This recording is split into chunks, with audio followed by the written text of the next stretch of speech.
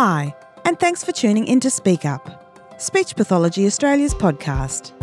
Each week, we feature an interesting, thought-provoking and clinically relevant conversation to enhance your speech pathology practice. Let's hear from this week's contributors. Hello, everybody, and welcome to this week's Speak Up conversation. Today, I'm joined by Dasha Kolosek, and we are coming to you from the lands of the Wurundjeri, Wurrung people and Bunurong peoples of the Kulin Nation, and I'd like to pay our respects to their elders, past, present, and emerging. Welcome today, Dasha, and thank you very much for joining us. Thanks for having me. Today, I'm really pleased to be speaking with Dasha about her work with the autistic community. And Dasha, would you like to talk about being someone who's proudly autistic and what it's like to work in the field of formally identifying the autistic neurotype in women and people who are assigned female at birth? Yeah, I'd love to. So I think it's amazing to work in the field that I'm in. As a speech pathologist, I have been working with the autistic population, and I've been very interested in the autistic neurotype for almost a decade now. For the last 6 years, I've been doing autism assessments here in South Australia. So in somewhat of a twist, though, despite that interest, I didn't realize that I myself was autistic until just last year. So I'm actually a late identified autistic ADHD myself. My previous interest has really leveled up, I guess, and been a little bit more refined to understanding the masked, internalized and nuanced presentation of the autistic neurotype, particularly in women and AFAB individuals, because it's something that isn't widely enough talked about at the moment. So now I'm really excited to be using both my professional experience as well as my lived experience in what I do. This is a wondering that I've had for a little while and slightly personally invested. Do you think that autistic women who are speech pathologists often just gravitate towards working with autistic individuals because it's their tribe and they don't quite know? But it does seem to happen quite often, and I myself have fallen into that work as well.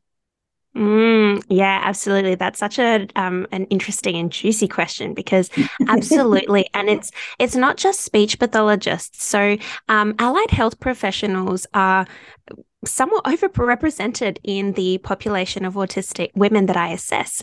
And I find that not only do I have speech pathologists, occupational therapists that I assess, but also a lot of psychologists. And so with psychology, it's quite interesting because often they will share with me that they didn't really understand people so much and they thought it'd be great to study them and learn more. And so they ended up naturally falling into that career. But absolutely, a lot of the therapists that come to me for assessments talk about how, well, you know, a lot of what their autistic clients are doing and experiencing just makes sense, and it's so fair enough. And yeah, they connect with them really well. And it's one of the real benefits, I guess, of being an autistic therapist yourself. If you're working with the autistic population, there is an amazing connection there, and oftentimes authentic autistic communication that happens and is really enriching for the therapeutic process. So absolutely, yeah. That's really interesting. Okay. And related to that, why do you think so many autistic individuals go unidentified or aren't identified until later in life? And what factors do you think contribute to this? Well, I think historically we haven't had enough information about that more nuanced or masked internalized presentation. It's quite well known that the DSM-5 criteria were based on a young male population, many of them experiencing a trauma response. And so the information that has been widely available hasn't accurately depicted the experience of particularly women and AFAB individuals and non-binary folks. So it's predominantly, I think, around that, the lack of information, as well as masking. So what we know, particularly with the demands on the female experience from society, is that the masking experience is even further exacerbated, and so there isn't it can be more challenging to identify that masked experience. And so luckily, more and more autism assessors are doing professional development in this space, and are learning more and are able to support people with those late identifications. But it's just such an area that we need more people to be working in.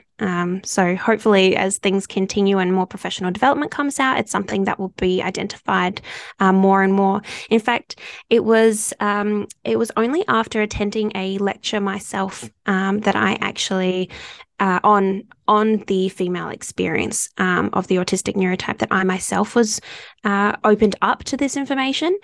So I think professional development, hopefully as that comes out, it will increase the amount of people that are able to be identified. Oh, another big thing here though is through social media, information is so much more plentifully available. And there are a lot of incredible autistic content creators that share information, and there are accounts that can help with the process of self-identification as well.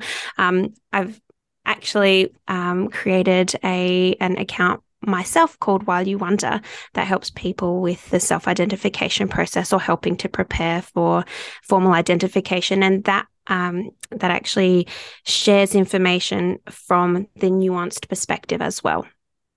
Okay, that's really interesting. And I think your point around social media, it's so true, and a lot of autistic individuals prefer to communicate that way. So really effective in getting the message out there. It is. Okay, so speaking about authentic autistic communication, what do you think it's like, and why is it important for speech pathologists to understand it well? Well, I think in order to really understand authentic communication, it's worth looking at neurotypical communication first and making that reference. But before we dive into that, I think the reason why it's so important for speech pathologists to understand it is that if we're trying to take a neurodiversity-affirming approach with the autistic population that we work with, it's vital that we help them lean into their authentic selves, to help them understand that there's nothing wrong with the way that they naturally communicate or the way that they naturally connect with others, or the way that they experience the world. And so, to avoid, just teaching masking without thinking about, how that fits in for the client, or the implications of it, it's really important to understand what is the other side. I think we're taught so much these days that social skills, we have to be really careful and mindful of how we teach them. But what we don't get talked about, what we don't hear enough about is what do we do instead, and what does authentic autistic communication look like? And so something that I've done is I have created the 3 M's of communication differences, I guess, to highlight the differences between neurotypical and autistic communication. So let's touch on neurotypical communication first. Now, as speech pathologists, we're all going to know this, but it's worth being able to present it to show the contrast. So within neurotypical communication, there is a lot of structure. Conversations have ways that they start, ways that you get into it a little bit deeper, ways that you keep going, ways that you finish. There are things that you can say and things that you can't say. There are things that you need to say indirectly because of those rules. And the first of the 3 M's that I like to talk about is motivation. So motivation for communication for neurotypical people is often the enjoyment of the interaction itself, not necessarily the content of the conversation. That's why small talk can be such a powerful tool to move that communication forward between neurotypicals, because it provides an opportunity to cycle through topics without necessarily needing to reinvent the wheel every time. And so that motivation and the enjoyment of it really comes from that just ability to connect, not necessarily needing to have a particular topic of interest during that conversation. I guess with neurotypical communication, often, it will delve into a deeper topic, and these quite often are people-based. So conversations that are, considered to be deep conversations are often about themselves, their relationships with others, other people's relationships, as well as even celebrity culture comes into this too. So it provides another means to talk about that sort of those people-based topics that bring so much enjoyment to neurotypical communication. So the second M that I like to talk about is meaning. Where does meaning come from within neurotypical communication? Well, of course, comes from words, but it also comes from non-verbal communication. So eye contact, body language, tone of voice, facial expression, rate of speech, all of these things hold meaning as well as words. And so sometimes the tool of non-verbal communication can aid in that indirect language that gets used. So the meaning comes from across the board words and nonverbal communication. And the last M is manners. So the way that neurotypical people will show each other listening, signs of listening and respect is a huge point of difference between the two communication styles. And it's something that really gets us into a bit of a pickle. So manners in terms of neurotypical communication is often the quiet listening without interrupting, showing positive body language, nodding along, sometimes making little sounds like, okay. And often eye contact forms a big part of what is considered that rich listening and respect.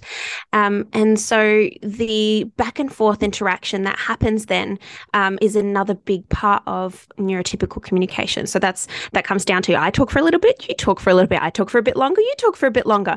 We all know this. We've all taught this at some point.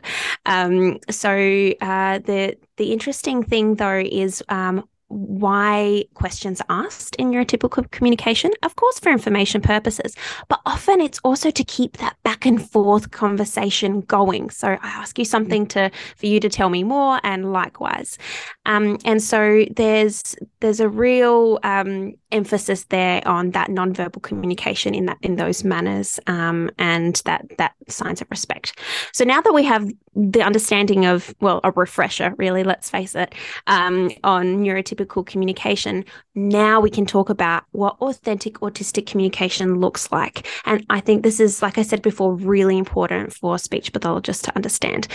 So authentic autistic communication, unfortunately, Amy, we don't see it a lot, because most autistic people have been exposed to neurotypical standards and expectations for so long that it is impacted quite heavily by that, and often masking can play a big role.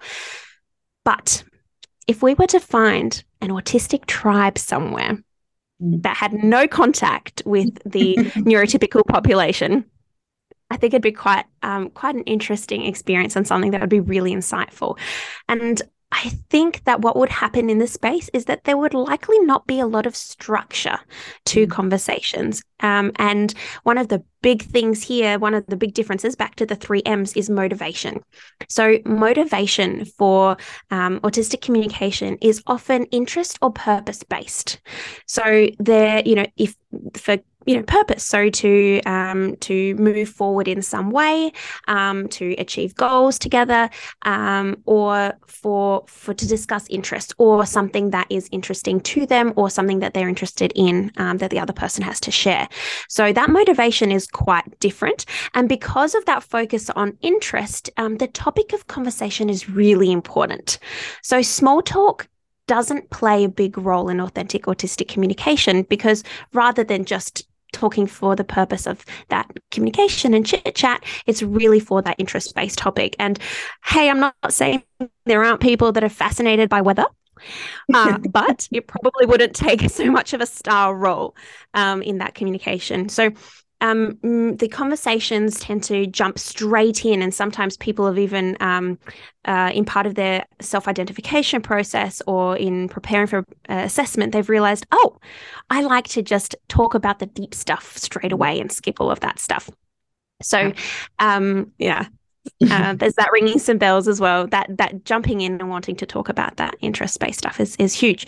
So the next thing is meaning, and this is really, really huge. Words hold meaning. Now, that sounds really obvious, but when it comes to autistic communication, words hold the most meaning. And nonverbal communication really isn't necessarily a big deal.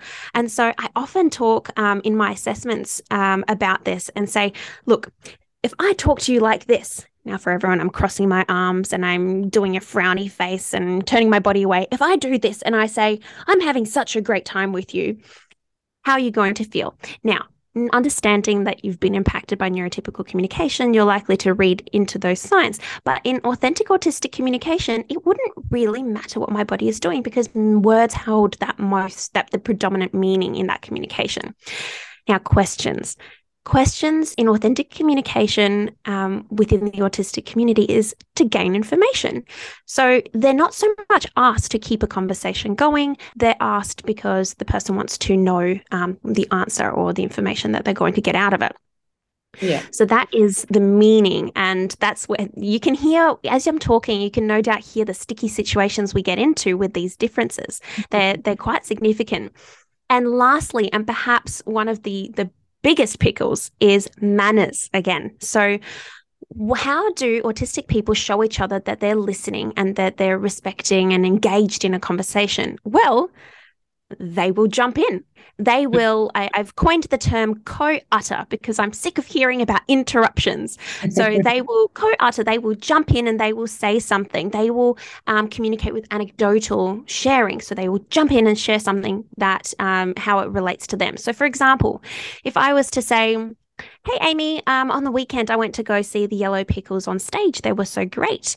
If you were communicating in a neurotypical way, you might say, oh, okay, fantastic. And did you enjoy it? I might say, yeah, I did. Who did you go with? Oh, I went with some friends. Yep. Now, is there anything wrong with that communication style? Absolutely not. That's great. That's just more in line with neurotypical communication because a point that I really want to make is one is not better than the other. They're both fantastic ways of communicating. They're just different. We need to know that. But if you were communicating with me in an authentic autistic communication style, I might say, hey, Amy, I went to see the Yellow Pickles on stage on the weekend. They were great. And you jump in and go, oh my goodness, I saw them 7 years ago. They were sensational. Was he wearing that yellow jumper? And I said, yeah, he was wearing the yellow jumper. Oh my goodness. And when I went there, they had this smoke that was coming out and it was yellow. Can you believe it? And I said, yeah, the smoke was yellow this time too. Now, both of those, again, totally fine. But as an autistic individual, I'm a little biased. I like the latter type of conversation because I love when people jump in. For me, as an autistic individual, I don't hear that as interruptions or rude or jumping in or not respectful. For me, I go, oh, they're so engaged. Yes, they're so into what I'm saying and they're sharing their own experiences. So the way that I feel respected as an autistic individual is that way, whereas often in neurotypical communication, the real way of respect is that listening and that eye contact. And again, both really, really, really valid, but different. And so the difficulty is that we don't know enough about authentic autistic communication yet. It's not widely enough understood. And so that's part of my work. And what I'm doing is to really share that through, my social media and through the work that we do at Say Hooray. It's really, really important that we get that message out, I think. How did you like that info dump? Well, I have to say that I think we might have to put out an authentically autistic podcast because the self-control I exercised in listening without co-uttering was next to none. Do it. I love it. And people, you know what? I hear that all the time in my assessments. I would do a big spiel like that. And the first thing they'll say, I'm just waiting for them to say, Dasha, that was genius. But no, instead they go, you have no idea how hard it was not to jump in just now. And I go, you know what? Just do it. Just do it. Because for me, that shows that you're really into what I'm sharing. So yeah, the 3 M's, motivation, meaning, and manners, I think are really big key points to remember when it comes to those differences. And I guess I'm also thinking about a conversation we had a few weeks ago where you were talking and I just kept laughing because I was so entertained by your communication style. And I think that could come across as rude, but I was just enjoying your manner. Yeah, absolutely. Song, and that's what I do in my head, but you were doing it out loud and I just, it just tickled my fancy. And that would just not be considered acceptable, I think, in a lot of ways. It just made me think about how I like to engage in conversation. And think that model you're presenting is really useful. Do you know what's really fascinating? I have friends that didn't realize that they were autistic until later on as well. I mean, unsurprising, people who are autistic often will, make friends with other autistic people even without realizing, as well as ADHDers. Here's a side note about that communication style. ADHDers also communicate in somewhat of a similar way. For example, with co-utterances and jumping in, sometimes because they will forget if they don't say it right now. As an autistic ADHD, I definitely experience both of those worlds. If I don't say it now, it's probably never going to happen. But because ADHD, I've heard referred to as an allergy to boredom. I'm putting in air quotes. And I found that so fascinating. And I guess it really highlights that ADHD is often really interest-driven too. And so naturally, that interest-driven communication is really in line with autistic communication. And so autistic people and ADHDers often get along quite well. Sometimes they partner up. Sometimes they have children. And that's why autistic ADHDers exist. Hello. Yes. So yeah, that's a really interesting point. But the other thing that you just made me think of now is when you have a friend that's also been identified and you both realize that you're autistic, the process of unmasking together can be quite fun. And so I have a friend, for example, who I've let her know, skip the small talk, don't worry about it. And what we do to it in our conversations with each other is I say, have I answered your question?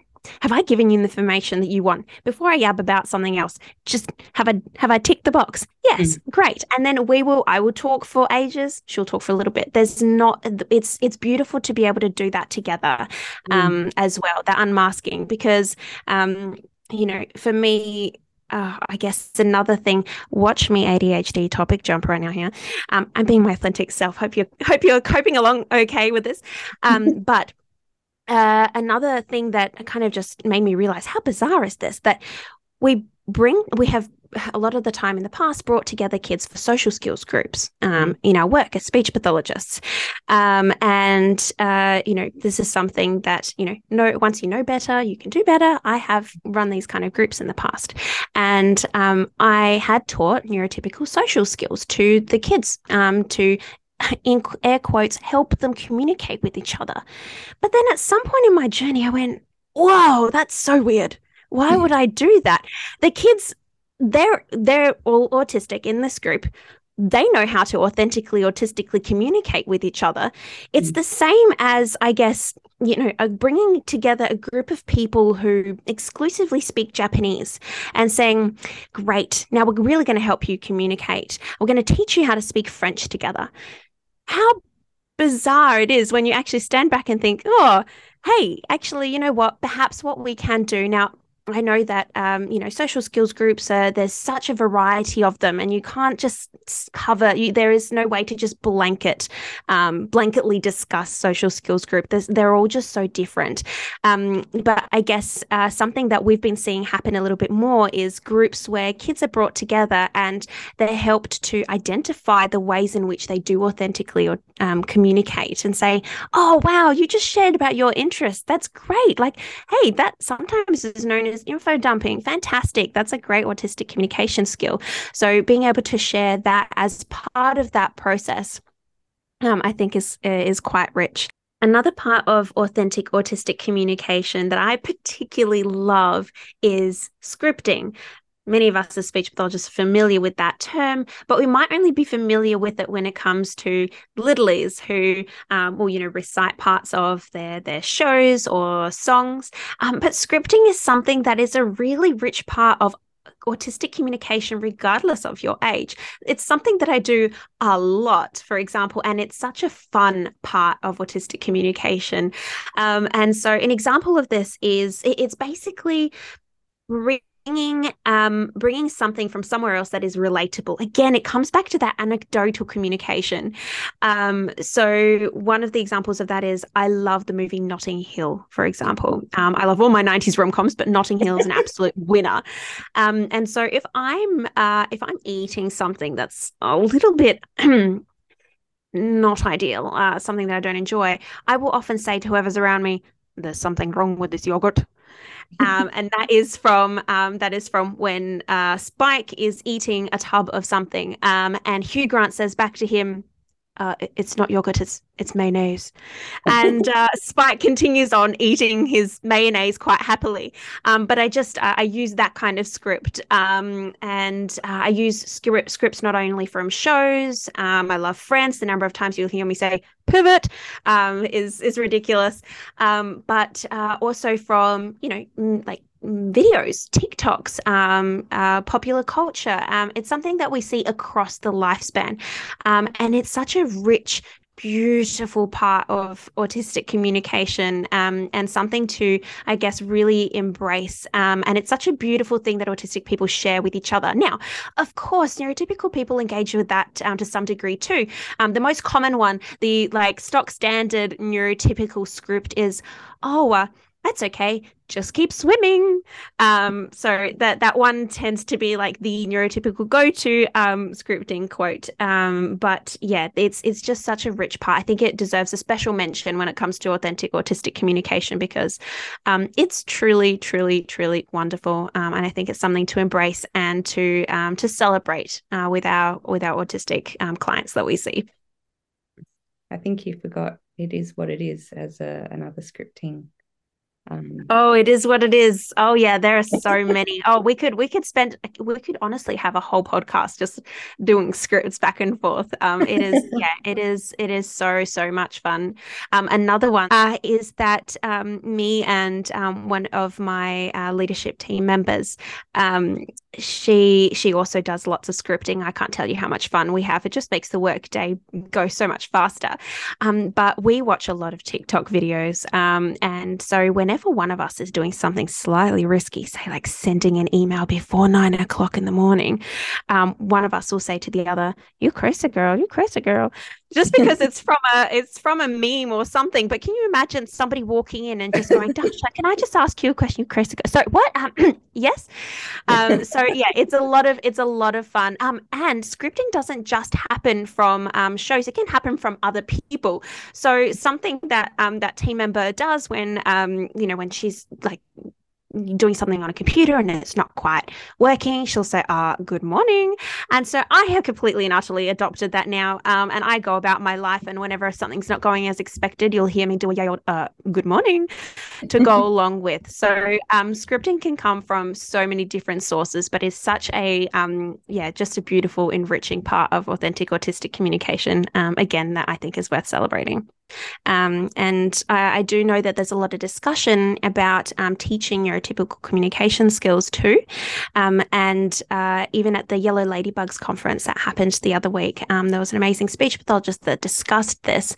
And, I've often said to people, it's not that we're throwing away the skills of how to teach those neurotypical social connection.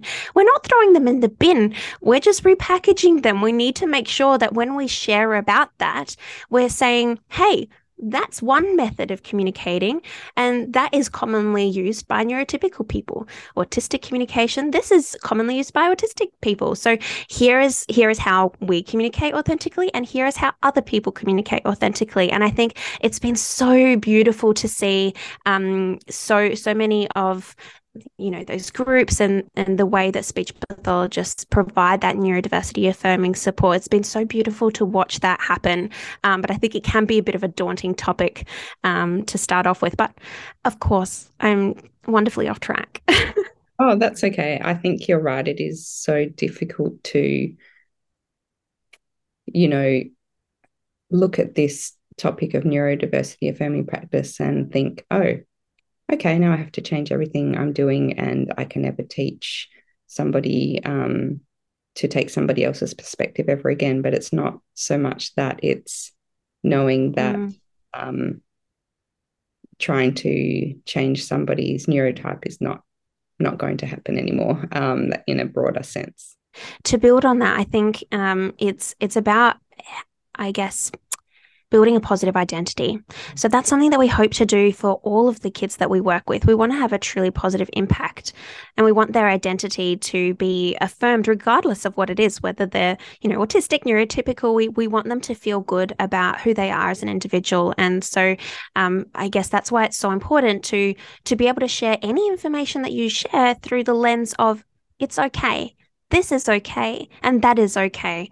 And just, I guess, really, it's about the way that you discuss it rather than the content that you discuss. So yeah, it's a huge, huge topic that probably could take up a podcast of its own.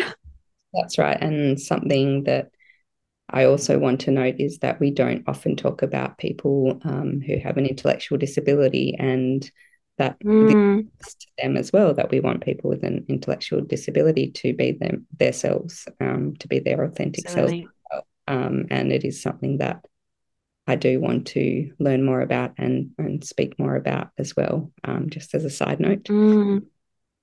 Yeah, there are a lot of intersectionalities that are so important to understand within the autistic community, and yeah, absolutely, those are really important areas to delve into as well in your work as a speech pathologist moves through neuroaffirming practice and learns more. Intersectionalities like intellectual disability, for example, is so important to understand and to affirm. Being neurodiversity affirming doesn't just mean being affirming of the autistic or ADHD and neurotype. There's so much more than that, and there's a lot there as well. So given that you take a neurodiversity affirming approach to assessment, how does that stack up against the need to use a deficits-based DSM-5 criteria?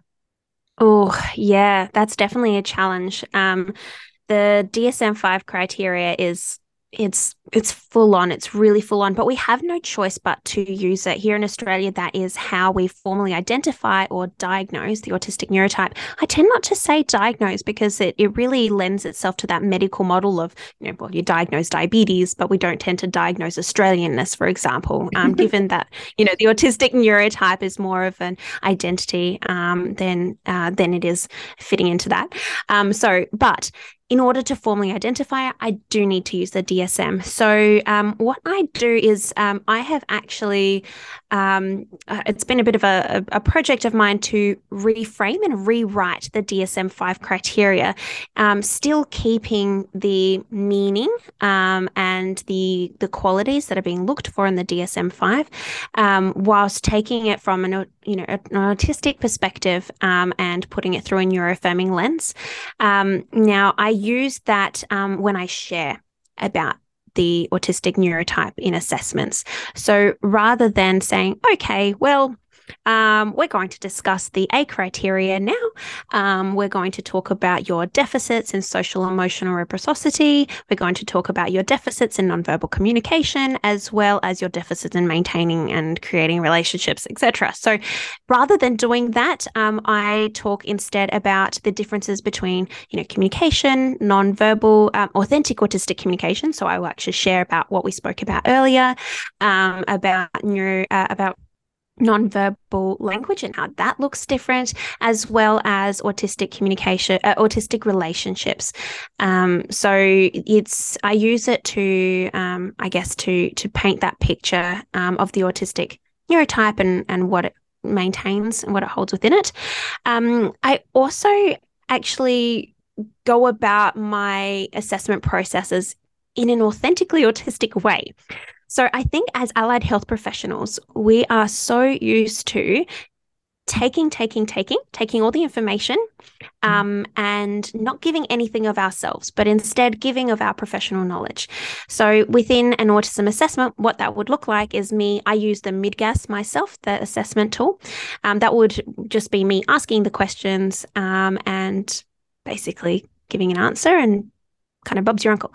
But that's not how I do it. I actually start off by sharing that I'm an autistic ADHDer myself. And so what I bring to the assessment is my professional experience, my interest, which is so significant, as well as my lived experience. And so while they usually come in not understanding authentic autistic communication, at some point I talk to them about how, manners, what we talked about before, how, autistic people will often co-utter, they will jump in, they will share anecdotal experiences, they'll share, just like the yellow pickles we talked about before.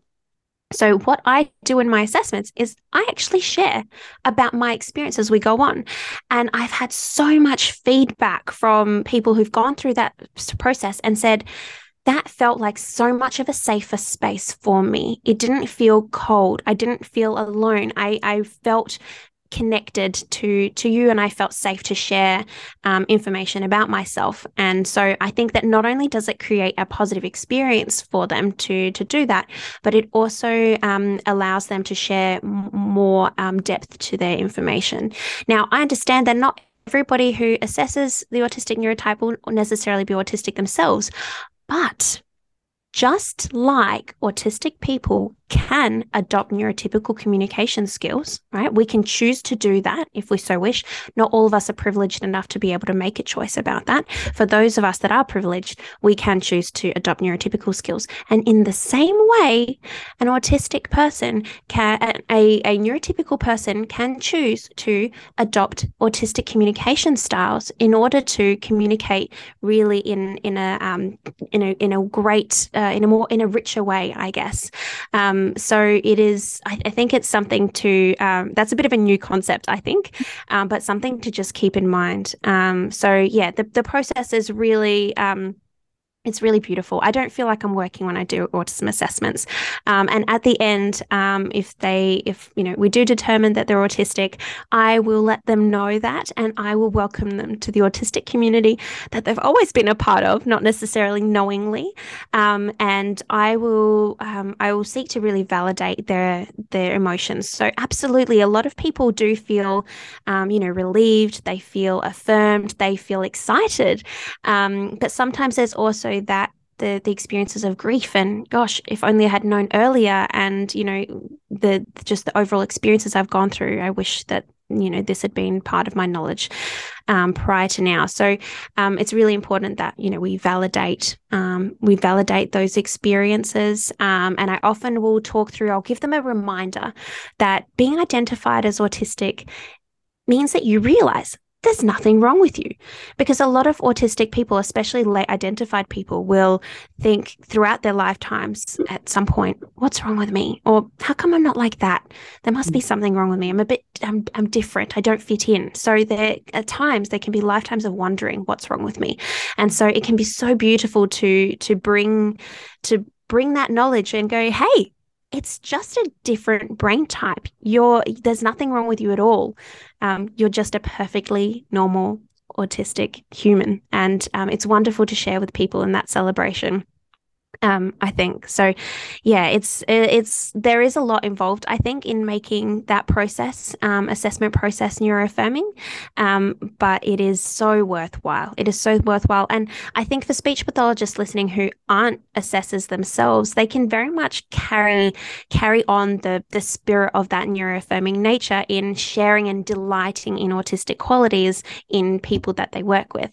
So I think it doesn't just apply to assessments. I think that sort of that celebration and honest reflection on saying, yeah, this is great, but yeah, there are challenges presented by living in a world that isn't built for the autistic neurotype. Being real about it whilst also delighting in the beauty of the autistic neurotype as well. Having that balance, I think, regardless of whether you're working in the assessment space or not, is so rich.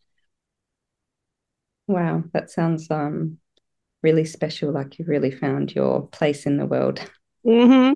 I love it. Okay, so it sounds like there's a lot of benefits to experiencing a neuroaffirming assessment, but how do you go about ensuring that people still get access to supports, accommodations, and funding if it's so positive for them? Yeah, I get asked this a lot because, yeah, it does seem like, okay, well, if you're so celebratory and things are airy-fairy, then they're never going to get funding. And this isn't just something that we experience in autism assessments, but more so even, I guess, reports that we do as speech pathologists for any assessment that we do. And I guess it comes down to how we communicate that in reports.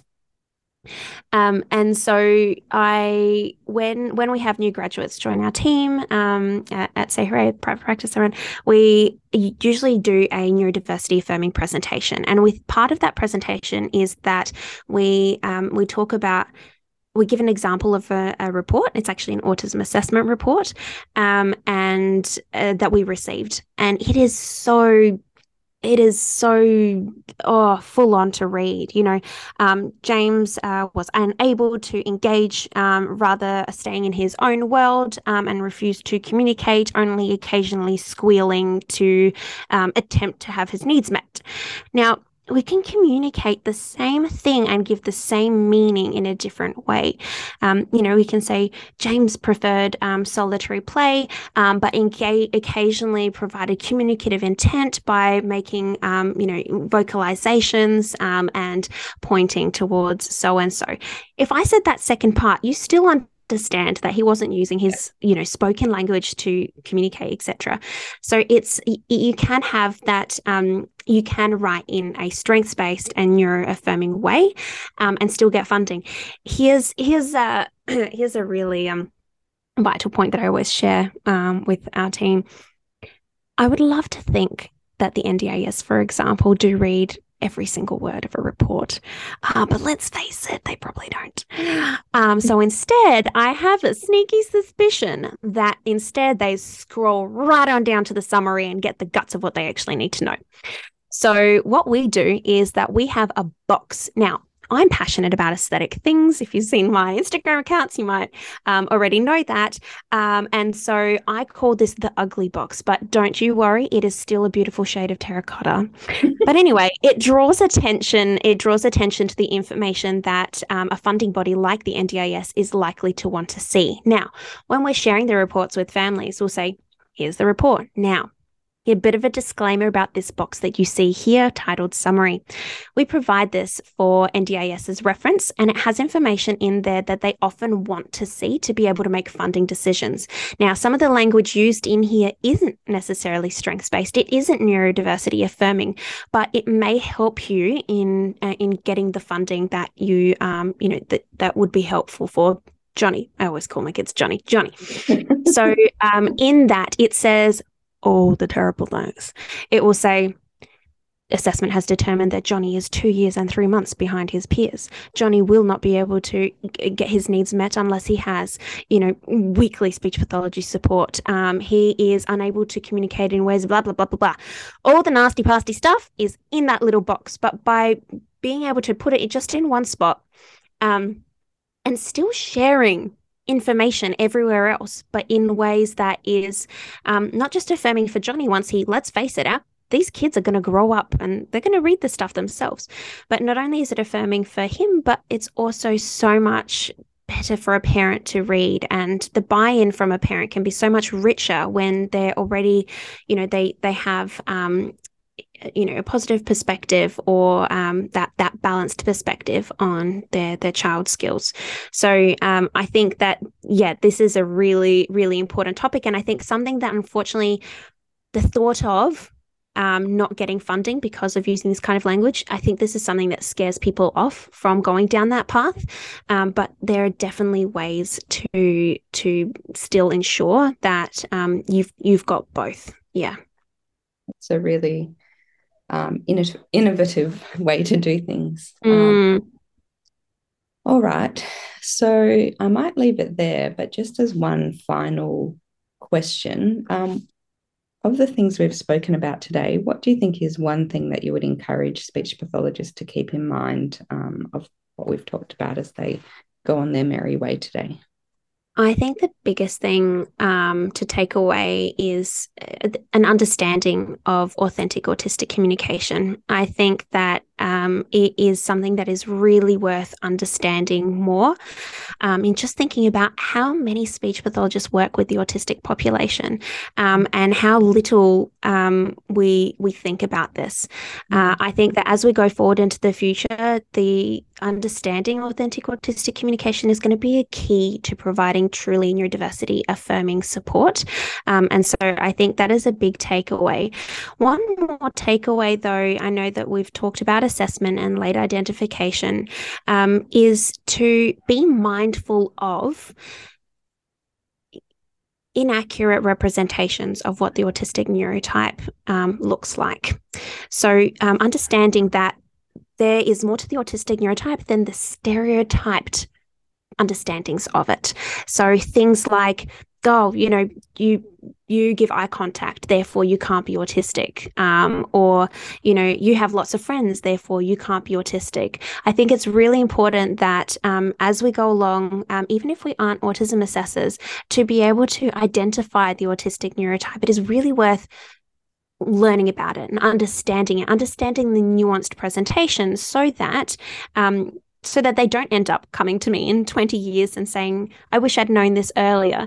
But instead being able to pick up the more nuanced presentation and the presentation in girls and non-binary individuals, and to be able to say to parents, to families, or to the individuals themselves, hey, I'm noticing a number of qualities that you share with the autistic community. I wonder if that is perhaps part of your neurotype. I wonder if that's something that's worth exploring. Or, oh, I'm seeing Johnny delight so much, in his repetitive play, and I noticed that he really loves to jump in and contribute conversation. I wonder if those are in fact autistic qualities that might be worth exploring. That would be fantastic to be able to understand better.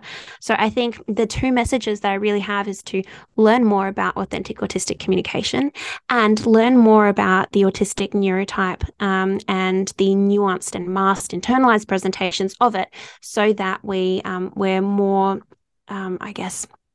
we're more equipped to be able to support the autistic population. Oh, and above all else, listen to autistic voices. So whenever any population that you're working with, listen to the voices from that community. So if you're working with the autistic population, 100% the autistic community is the place to go.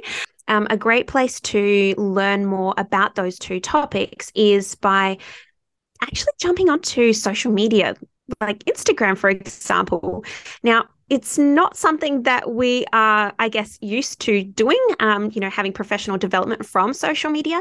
But I think as long as we use our critical reasoning and thinking skills and keep that cap on, then it can be such a rich place of getting information. And most importantly, getting that information from lived experience, listening to autistic voices. Whenever we're learning about a particular community, it's important to listen to the voices within that community themselves.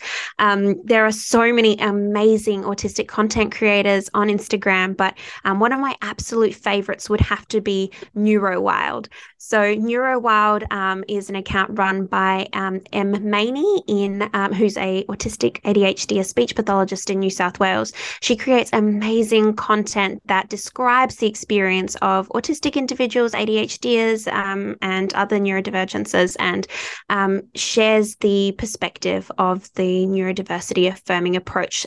So absolutely, M. Maney and her comics are incredible.